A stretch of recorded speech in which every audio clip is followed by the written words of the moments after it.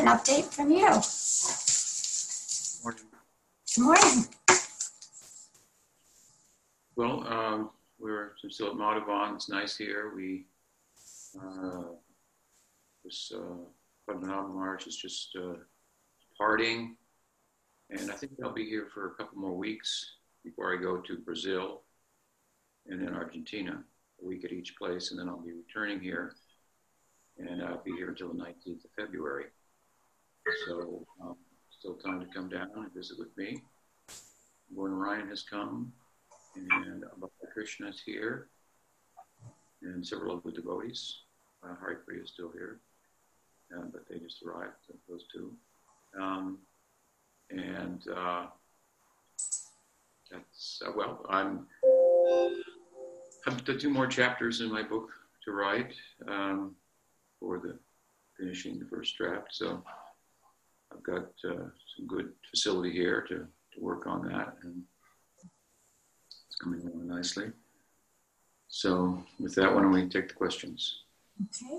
I'm going to start with some questions that a devotee by the name of Chaitanya Priya Dasi from India, who's friends with Karnamrita, and he has encouraged her to join our calls. She got on last week, and this week she sent in a couple questions that she would like me to ask. So, as a beginner, I'm attracted to a prayer by Vidyapati, especially for the line which roughly translates to, quote, "Despite being trapped in the cycle for birth and death as per my karma, let my mind be always fixed on you, O Madhava," unquote. So the first question is this a prayer that we should all sing? And her second question that applies to this is, it reminds me of the story of Vitrasura. It confuses me as to how a pure devotee can take birth as a demon. If so, it means as practitioners, we must try to look beyond form all the time so that we do not offend a devotee. Uh-huh. Well, Vidyapati's prayer is a nice prayer. There are many nice prayers like that. Vidyapati is one of the authors, Chandidas Vidyapati Jayadev, who preceded Chaitanya Mahaprabhu in their prayers, their poems. They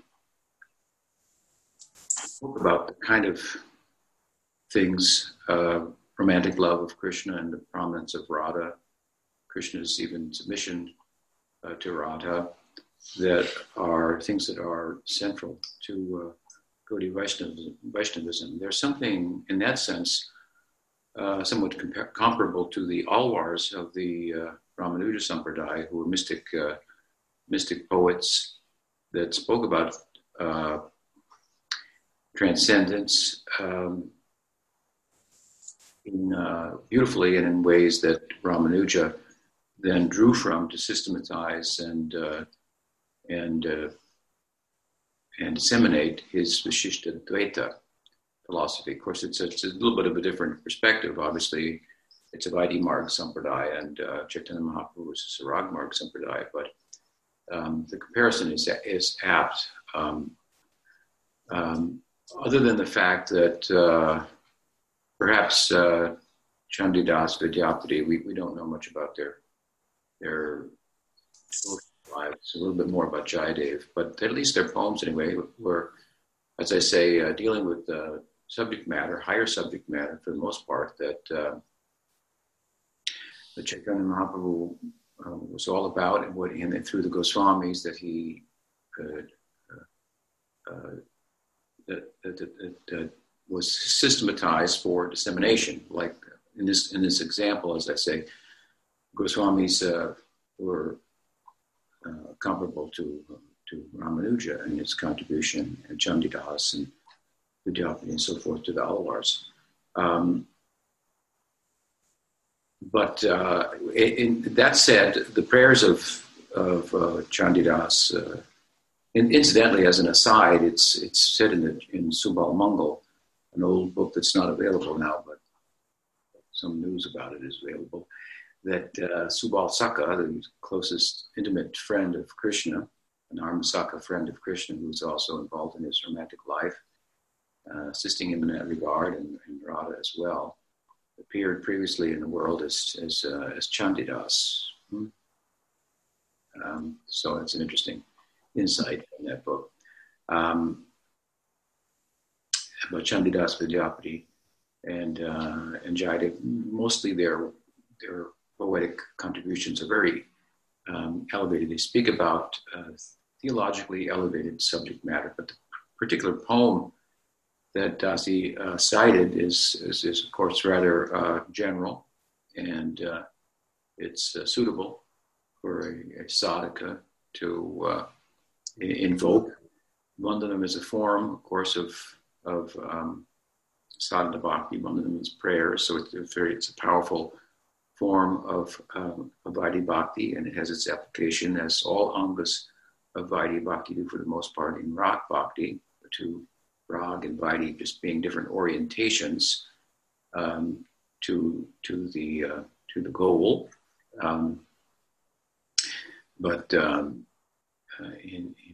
Whether the goal is reverential love of God or love of God and intimacy, prayer is an anga, or kirtan is an anga, or archana is an anga of bhakti that will be powerful and very fruitful to participate in, such that even while those types of angas are bhava sambandhi, that means they're related to the bhava that we want to attain by perfecting such hearing, chanting, in this case vandanam, prayer.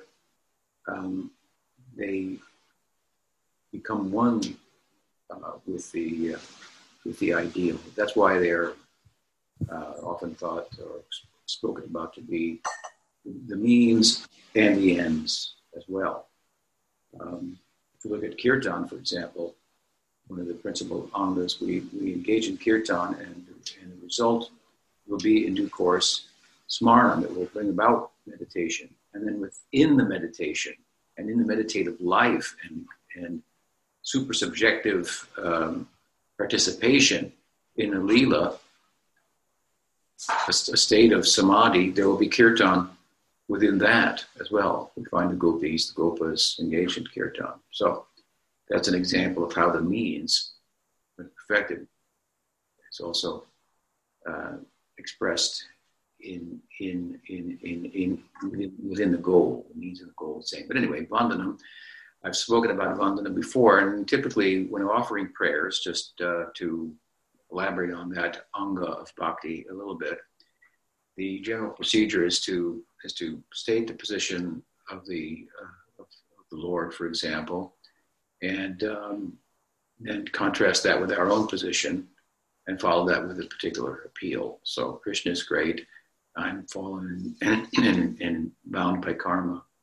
May I remember him in this condition and thereby be delivered in such a way as to enter into his Lila Seva in Vrindavan. So I forget exactly what the prayer said, but it obviously spoke, as I recall, about the karmic bondage that we have and the remembrance of Krishna, I believe, being a means of deliverance and so forth. So it's an appropriate prayer. Whereas for the most part, these texts, Chandidas, Jayadev, Vidyapati, and so forth, were texts that Mahaprabhu heard verses from in his Antya Leela, when he was no longer a public person. By the very force of kirtan, he entered so deeply in the meditation that he couldn't be a public figure anymore, and he couldn't function in relation to the outer world. So he was in the company of Sarup and Rai Ramananda, who Krishnadas compares in Chaitanya Charitamrita to Lalita and Subal, respectively, tending to Krishna and Radha, both of which we find in Mahaprabhu, in terms of their deep, deep feelings of one another, separation from one another. So they would sing Swarup Damodar and Ramananda Roy songs from Chandidas, Vidyapati, Jayadev, and they understanding his bhava. And of course, Chaitanya Mahaprabhu was Krishna trying to enter into the bhava of Radha. They know all about that bhava, so they're trying to help him. So they are augmenting his entry into there, and of course, ultimately, he's successful. Chaitanya Charitamrita ends with the last verse of Shikshastakam, and Krishna says, and this is Radharani speaking. So Chaitanya Mahaprabhu was Krishna's effort to step into the shoes of the Baba of Radha was successful, and he couldn't have done it without Ramananda Roy, Swarup Damodar, and Gadadhar Pandit, who stepped out of the way, so to speak, to the Radha of Chaitanya Leela, to let Mahaprabhu fully enter into that Baba himself. So, for the most part, again, as I say, those prayers are very elevated. But the Chaitanya Priya, what's her name, has selected a prayer from there that's appropriate for the earlier stages of bhakti. And then, with regard to Vritrasura, is a famous story of the Bhagavatam that is mentioned in other Puranas when they describe the Bhagavad Purana. As you may know from Jiva Goswami's Tattva Sandarbha, the Pramana section, which is the epistemology really of Gaudiya Vaishnavism in a concise form, how we know what we know, and he goes through that we could know by sense perception, we could know by reasoning, the limits of these in terms of comprehensive knowing. Not that they don't afford us some knowing, but they don't afford us the comprehensive knowing that will allow us to feel there's nothing more that needs to be known. For that, we need something beyond the instruments that we have that themselves are a product of our karma, our rational faculty, our physical, mental, intellectual capacities, and so forth. They can be useful, but unto themselves, they cannot afford us the opportunity to arrive at full knowing, which is loving, of course, and loving Krishna. But and so beyond them, we have revelation, right? And the Shastra Praman is a powerful form of that revelation, and he goes through from the Shruti to the Puranas to the Vedanta Sutra, and why Shruti in and of itself is not the best vehicle given the time and circumstance, and why the Puranas may be better, even though they're thought to be supplementary, and so on. And Vedanta Sutra, and he ultimately comes to the Bhagavatam and says that this is how we know what we know. This is the hub around which all the sacred texts orbit and will be understood in relation to that context of the Bhagavad. If it says differently outside of the Bhagavad, then it will be there'll be a reason why it's speaking differently that's provisional for time and a circumstance and so forth. And the absolute consideration will be found in the Bhagavatam. So, again, this is his concise treatise on Gaudiya epistemology. And in the context of that, he cites many different Puranas that speak about the glories of Srimad Bhagavatam. We don't find the Kurma Purana glorifying the Skanda Purana, glorifying the Varaha Purana, and so on and so forth. But we find many Puranas glorifying the Bhagavad Purana. And in the glorification of the Bhagavad Purana, it's common amongst these other Puranas to cite certain characteristics of the Purana that they're speaking of, by which it may be known other than by its name itself. And one of those characteristics is that it contains the story of Vritrasura. And I think that there are also Shruti references, I'd have to look that up, but to the obscure references that can be construed to be speaking about the Vritrasura Leela as well. So it's a prominent Leela. And Jiva Goswami also points out I believe in Bhakti Sandarbha, that in the prayers of Vritrasura, who is, what is his name in his previous birth? Chitraketu, we find the spirit of Rag Bhakti. So this again speaks to us about Srimad Bhagavatam is about Rag Bhakti, about Nigama Kalpatago Galitam Palam Sukumukadam Tadrava Sambitam Pipita Bhagavatam Rasam Mahalayam Muhurho Rasikubu Bhavukaha, and in the fullest measure of that, Rasa, Braj, and so forth. Chitraketu, of course, the story is that he made a joke about the fact that Parvati was sitting on the lap of Lord Shiva, and as such, Shiva looked henpecked to him, the virile Shiva, as he's often depicted, right, dressed in ashes and absorbed in meditation and so forth. And Parvati took exception to that and cursed him. That's the story. And he accepted the curse of Parvati, although, given his position as a devotee, he could have counteracted the verse. But he didn't, and he accepted the curse and took birth as Vritrasura, and the story goes on. Was it Indra fought with Vritrasura, and in the context of that fighting, that these prayers of Vritrasura come out and show, of course, that unbeknownst to Indra, he's a great Vaishnava. And indeed, when he accepts the curse of Parvati, Mahadev Shiva takes exception and says, oh, just see the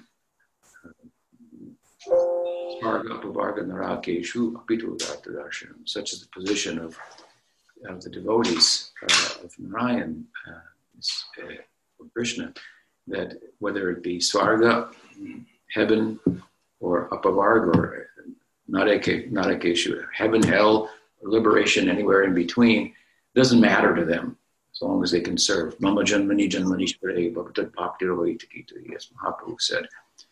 Whether they're liberated from the world or not, in heaven or hell, they just want to do bhakti. There's two verses that he glorifies the Chitraketu in the position of the devotees. Narayana Pra, what is it? He says, what is the second verse? It's like the Gita verse, the rarity of such. Rare it is to find the devotee of liberated person, rare still a devotee of Narayana, something like that. Forgive me, I forget the poetry of it itself. But so the position of Chitraketu in the form of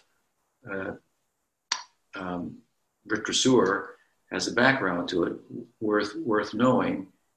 Now the question is something to the effect, if I recall, that how should we look at even demons? They might be devotees in disguise or something like that. That would be rare, probably, but it is possible.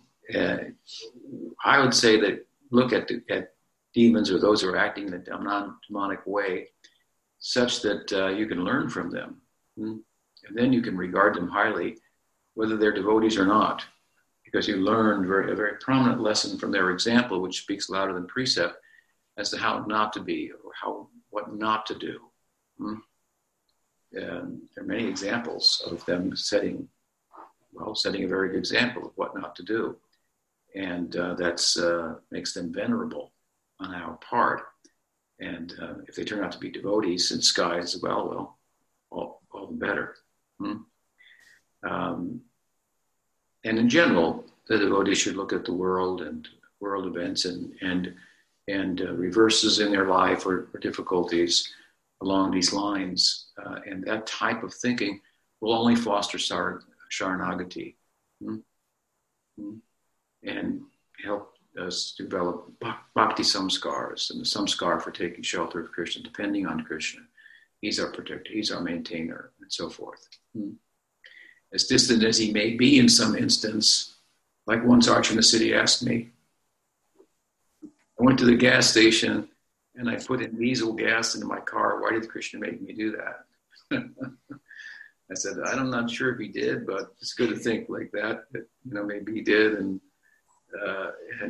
as distant as he may have been from that, that being just some karma that it was reduced from what it should have been by the grace of bhakti, and he's not that much involved in there sitting on the hood of your car. That kind of thinking nonetheless may draw him closer to you. So to develop dependence on Krishna, that is central to, of course, that's the Srup Lakshan, the primary characteristic of Sharanagati. And if we want to be a Premika, we have to become a Sharanagata first, right? So I hope that helps. If Chaitanya Priya or anyone else has a further question about that, or a comment, or haven't answered it to her satisfaction, left something out, please, we're open to hearing about that. I guess she's not on the line. Yes, she's on the call. Thank you for your question, Chaitanya Priya. Does that help? She's muted. Yeah, she's muted on it, so. Okay, I hope so. It was good. It was very good. Okay, let's see. Next, Yuga Dharma.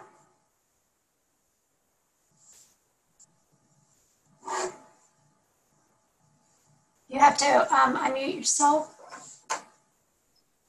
Haribo. Can you hear me? I can. Good morning. Dandavad, Guru Maharaj. Good morning. There's some YouTube videos. A researcher has shown there's archaeological evidence of Bhima, one of the Pandavas, that he had a giant stature. He was a very large person. Could you maybe speak something on that? Yeah, I can speak something about that. There is an effort on the part of some persons, devoted persons, pious persons, religious persons, and even devotees, to dredge up physical evidence for the Leelas of the Bhagavatam, for example, or Ramayana, in an effort to secure in their own minds that the Leelas are real. And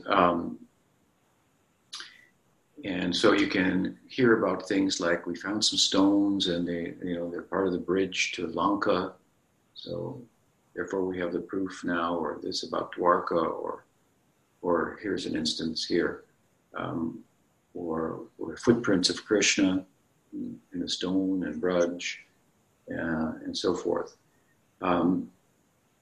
It's not a bad thing, but it's not everything that sometimes is thought to be. First of all, we have to realize that physical proof is not what it's made out to be.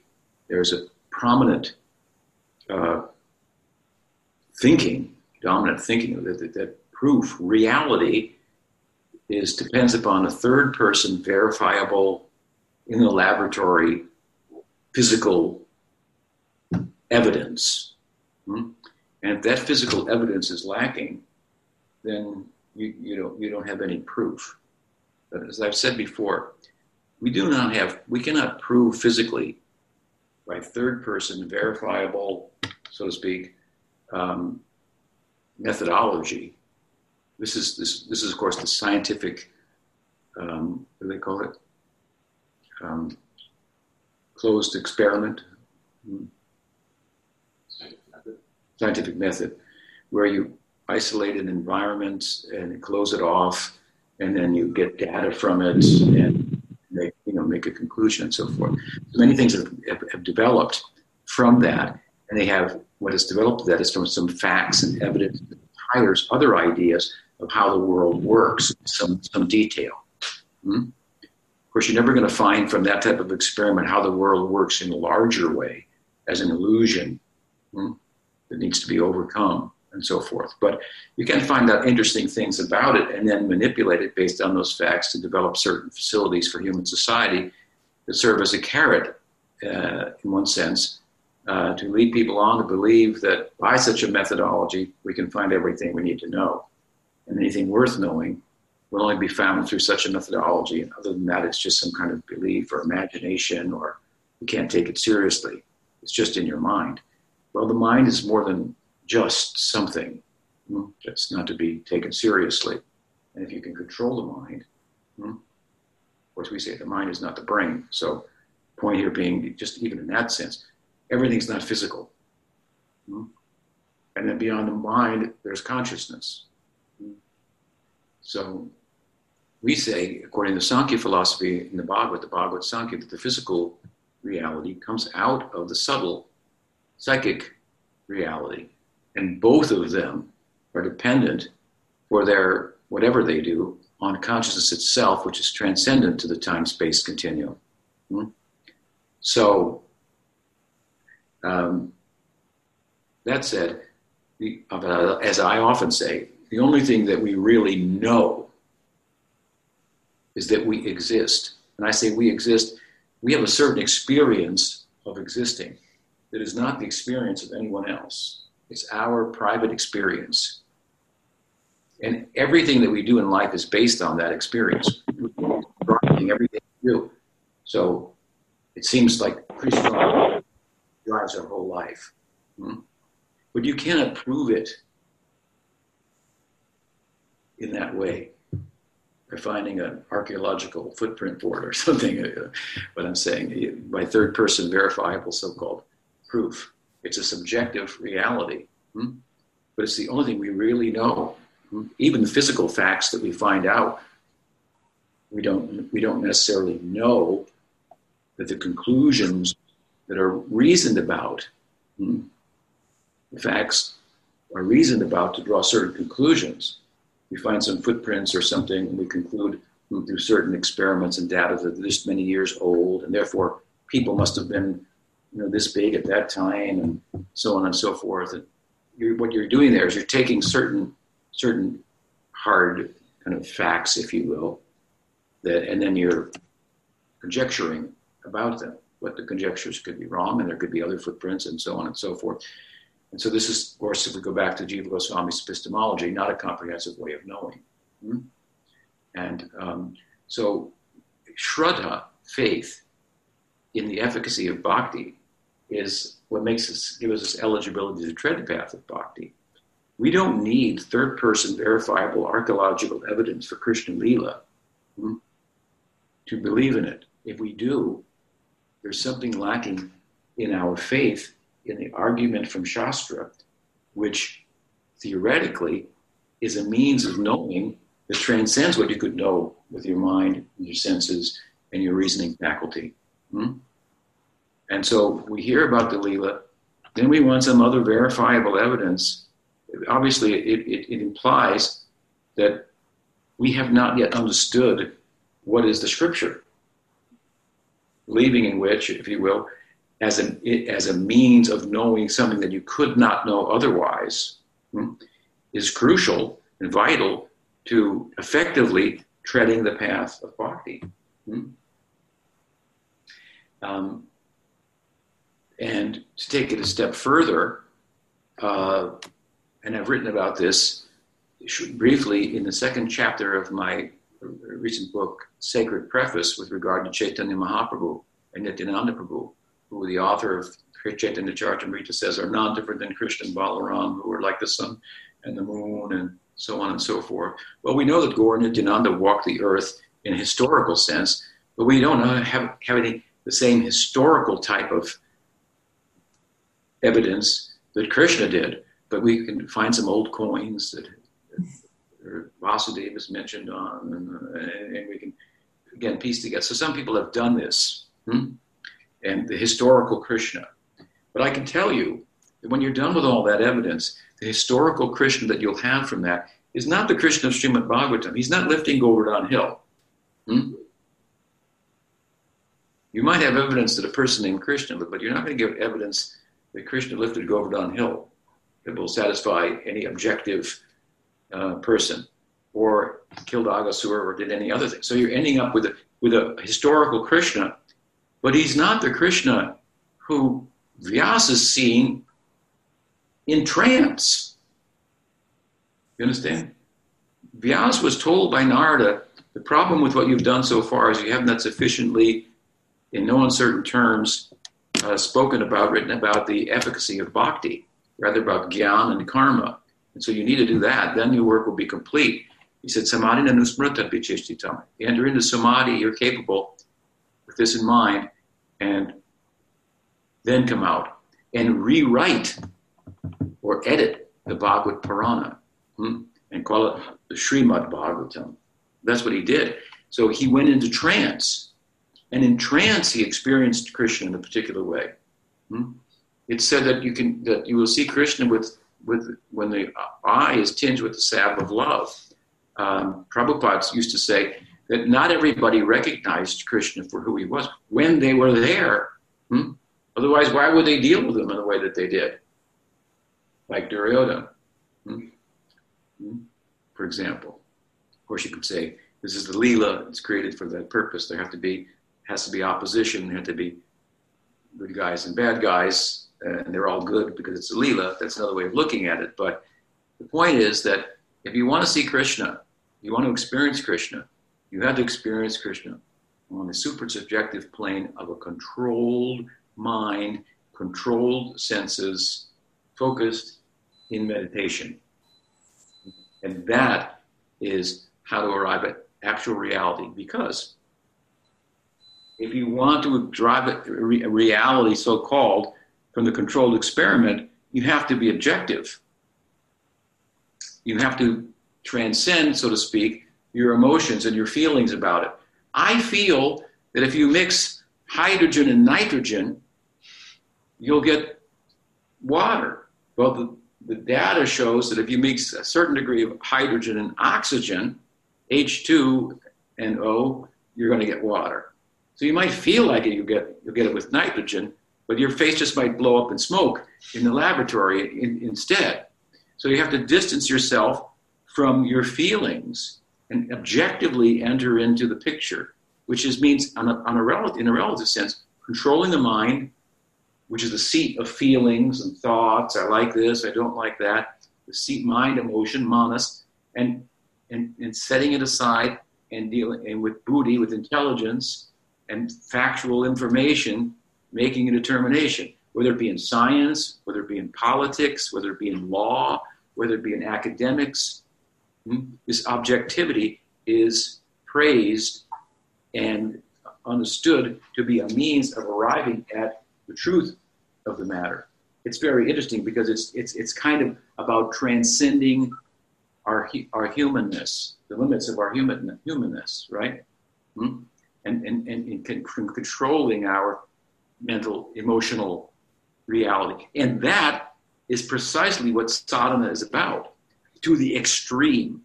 Not just partially, when you're giving a lecture or writing an academic paper or where you're arguing in court or when you're in the laboratory, but all the time, and comprehensively mastering the human passions, rising above them. So there is a inherent objectivity to the subjective exercise of bhakti, meditation, which is totally missed on people who think that meditation, faith, is some departure from reason.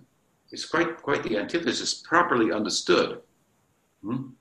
So if, my point is, by objectivity and finding facts, in this example, we're going to verify that Krishna is there, well, we're saying that there's a better way to do that. Scripture says like this, you do like this, and what's going to happen is you're going to transcend the physical world. You're going to transcend the mental world. Now you're going to see that from a whole different perspective, and you're going to see that physical matter is this stuff coming out of psychic matter. Psychic matter is touched by consciousness proper and sets the whole thing in motion. And there's a whole Tripad Vibhuti above the whole thing where so many possibilities exist. If you just understand this one point, that you, as Prabhupada used to say, are not the body, and what that means, what that opens up to in terms of a world of possibilities is unbelievable. Let me give you an example. What are the physical possibilities that you can do today? If I say to one of the devotees here in the room with me, I say, Gordon Ryan, would you please pick up everything in the room and take it outside in one go at it? He had to pick up so many cushions and a table and a chair and a computer, and he couldn't do it. But if he said, yes, I will do it, and then he sat down and meditated and said, I took them all out in my mind, I'd have to say, okay, well, you did it. Okay, you did it in your mind.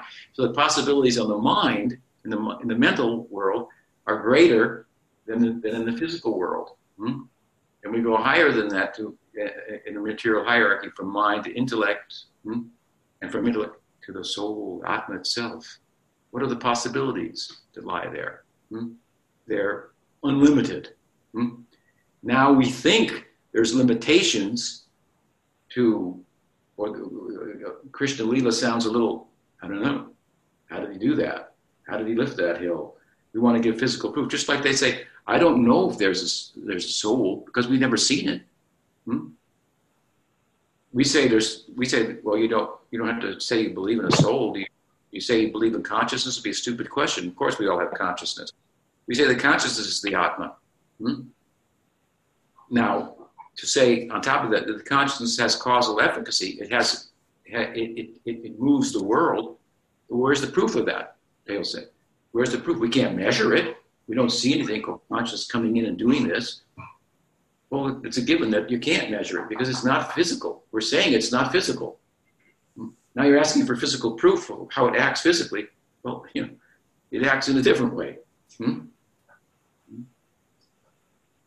Even at a distance, without touching, without two physical things touching, there can be movement. I mean, we could go into examples to give evidence for causal efficacy of consciousness, but that would be beyond the scope of the answer of this question. But the point I'm making is that as the realm of mind, as Prabhupada used to say, well, you can have gold and you can have a mountain in the world, but you can't have a gold mountain, but you can have one in your mind. Easily, no problem. So what are the possibilities of consciousness unfettered by, uncluttered by, unhampered by time and space? They're like our sentence and our cell. Once you get out of it, what are the possibilities? They're unlimited. Unlimited. But we hear about the world beyond and the highest possibilities in that world of consciousness, the Leela of Radha and Krishna, and how it appears on earth to the eyes of some devotees and in the hearts of devotees who are actually controlling the mind and the senses and more, and having the experience. And then we want physical proof of it to verify it, or we think we're going to sell that, so to speak, to somebody else to say, see, therefore Krishna existed, and all these things are true. You have to speak about it in another way, as I'm speaking about it, bring to another level of what is truth, how to arrive at it. And if you pride yourself in objectivity, well, there's no more objective type of exercise that you could commit to in terms of pursuing actual knowing than sadhana, actual spiritual practice. You have to rise above your feelings, your mind and senses to the extreme, and transcend them. And that means you understood them. You're above them. And that's what the whole world's about. So I don't put a lot of stock in such descriptions in terms of how devotees sometimes like to think of them and get proof, so to speak. They should already have the proof if they understand the scripture properly and they understand Guru Parampara, where we have persons who embody and exemplify those truths by good character and so forth. We have all we need in those two things. The book Bhagavad and the person Bhagavad, we have all we need to verify the reality of Krishna Lila. So I know that's a long answer, and it's maybe different than what some of you may be thinking about, but that's how I think about it. Thank you for asking. Another question? Well, yeah, because the evidence is showing that Bhima is like 20 to 30 feet tall. Sounds good. That's not. You didn't really address my question as far as the height of Bhima, the size of him is what I was talking about. It'd be a pretty big person, but it's possible. Mm-hmm. It's possible. It could be big. Well, that's what the evidence is showing. And so I was wondering, since we hear about the Pandavas in the context of Sambandha Gyan in the Bhagavatam, we might want to hear more about the fact that they were probably 20 to 30 feet tall.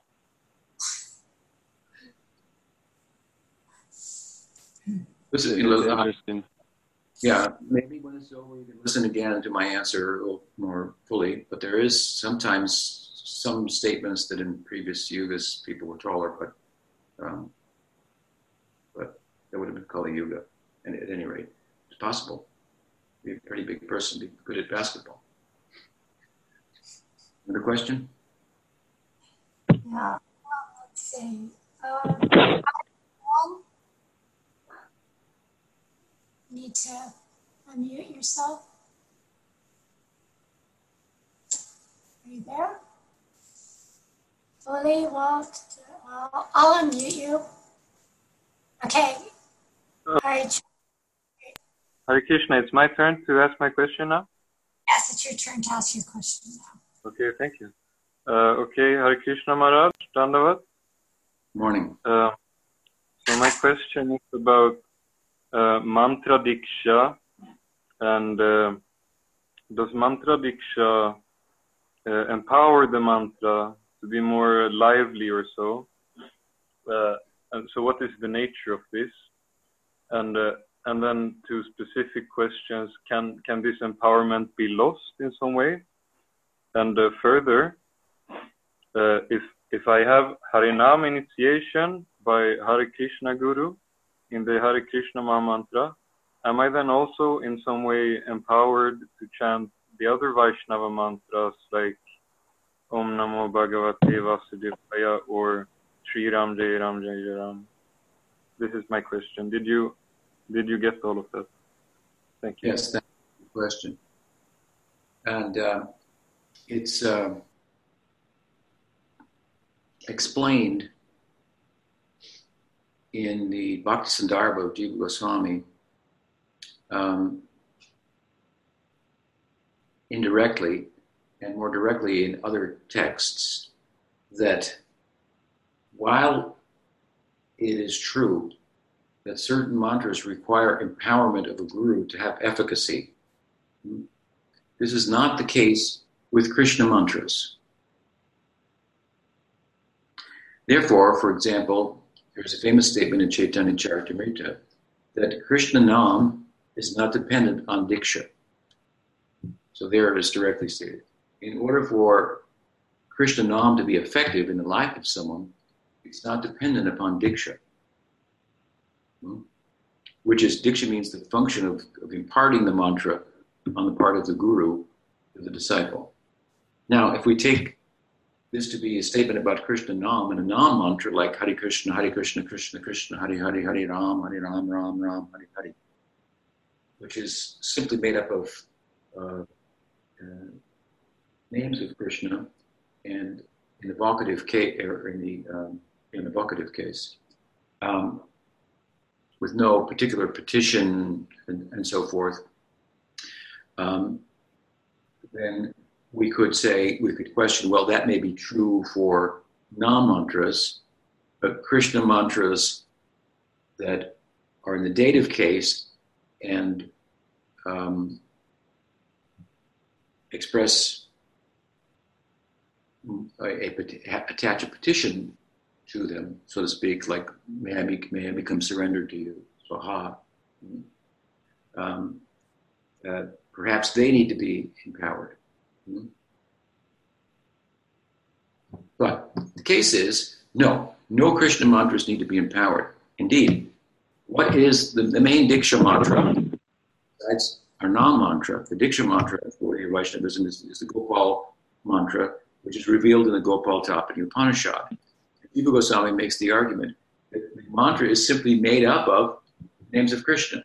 They're arranged in a certain way in the dative case, and with the addition of Swaha, the petition is, may I do my surrender. It's a supplication.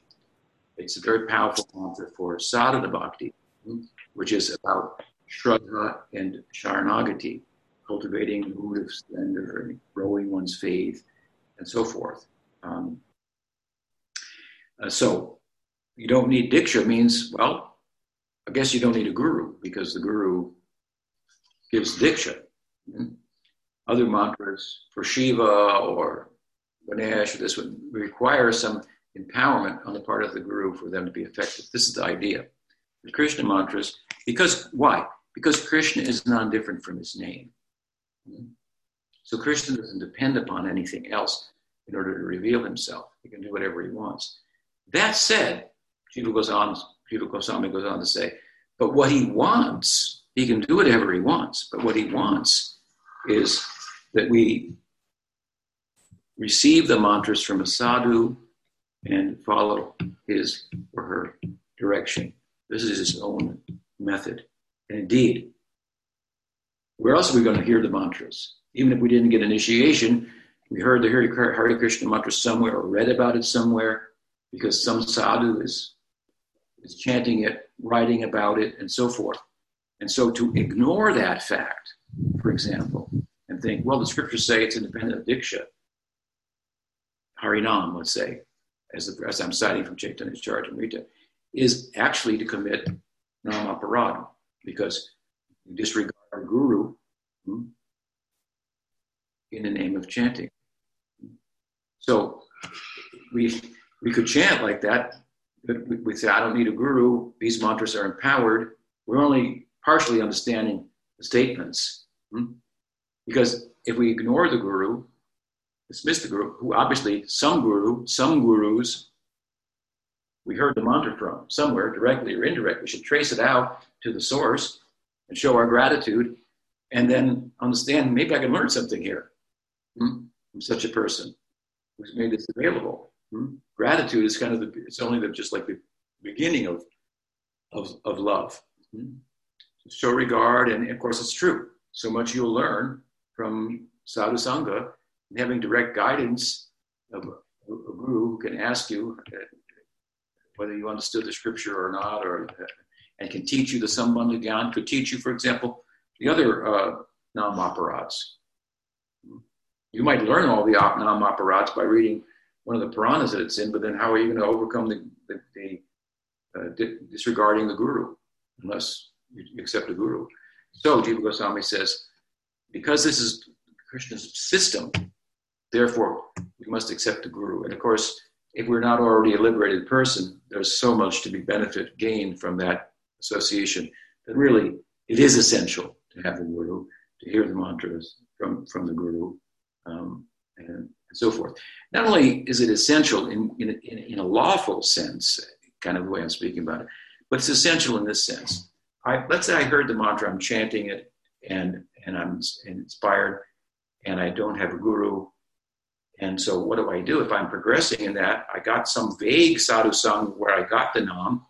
Now I want to cultivate that my enthusiasm for that, so I need like-minded persons.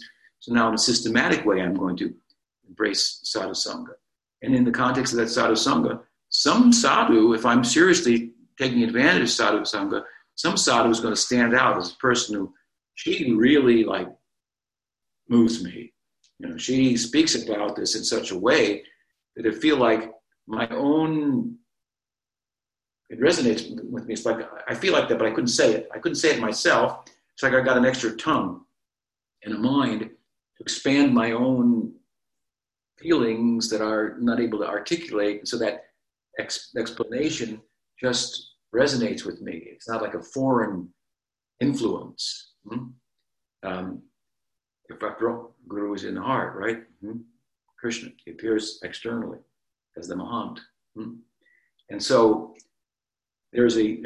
I must accept a Guru above and beyond the legal sense of the term. I want to capture him, her, and have this connection.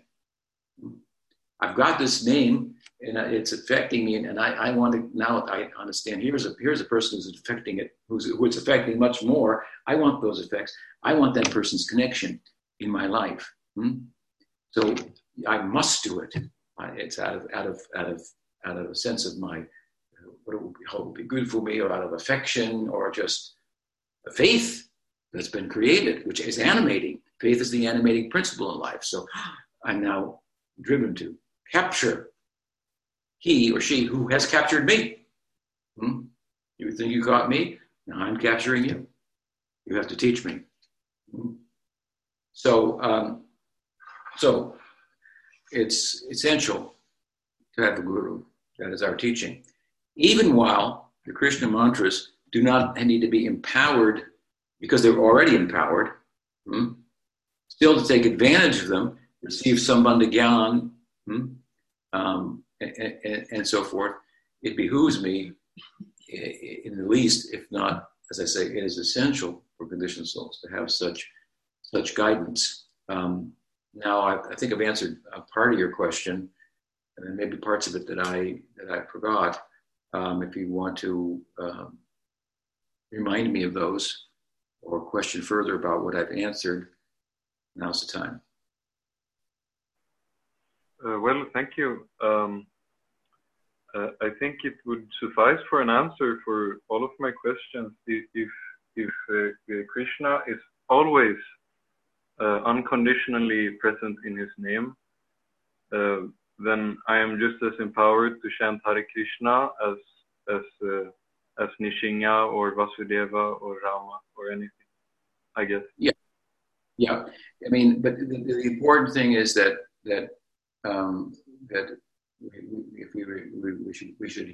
we should receive the Hare Krishna mantra, for example, from a guru, and then yes, all the names of Krishna, Ram, Nishinga, they are non-different from the name of the name. They're non-different, but I mean, there is a whole theology to Nam that is, very useful to learn. I mean, you're asking questions about it, so give me the opportunity to give a limited answer, but there's much to be learned. So, and of course, if you receive the Hare Krishna mantra, then some people think, well, I don't need Diksha. I don't need to receive the Diksha mantra. That would be a misunderstanding as well, because the Diksha mantra is very much to help us in the conditioned stage within sadhana up to bhava, and to develop, as I say, sharanagati. So anyway, I'm glad I could answer your question. Thank you for that. So we have just a couple minutes left. Would you want to take another question, or should we save it for next week? Is there another question? We have a couple more, so we could do another question if you'd like.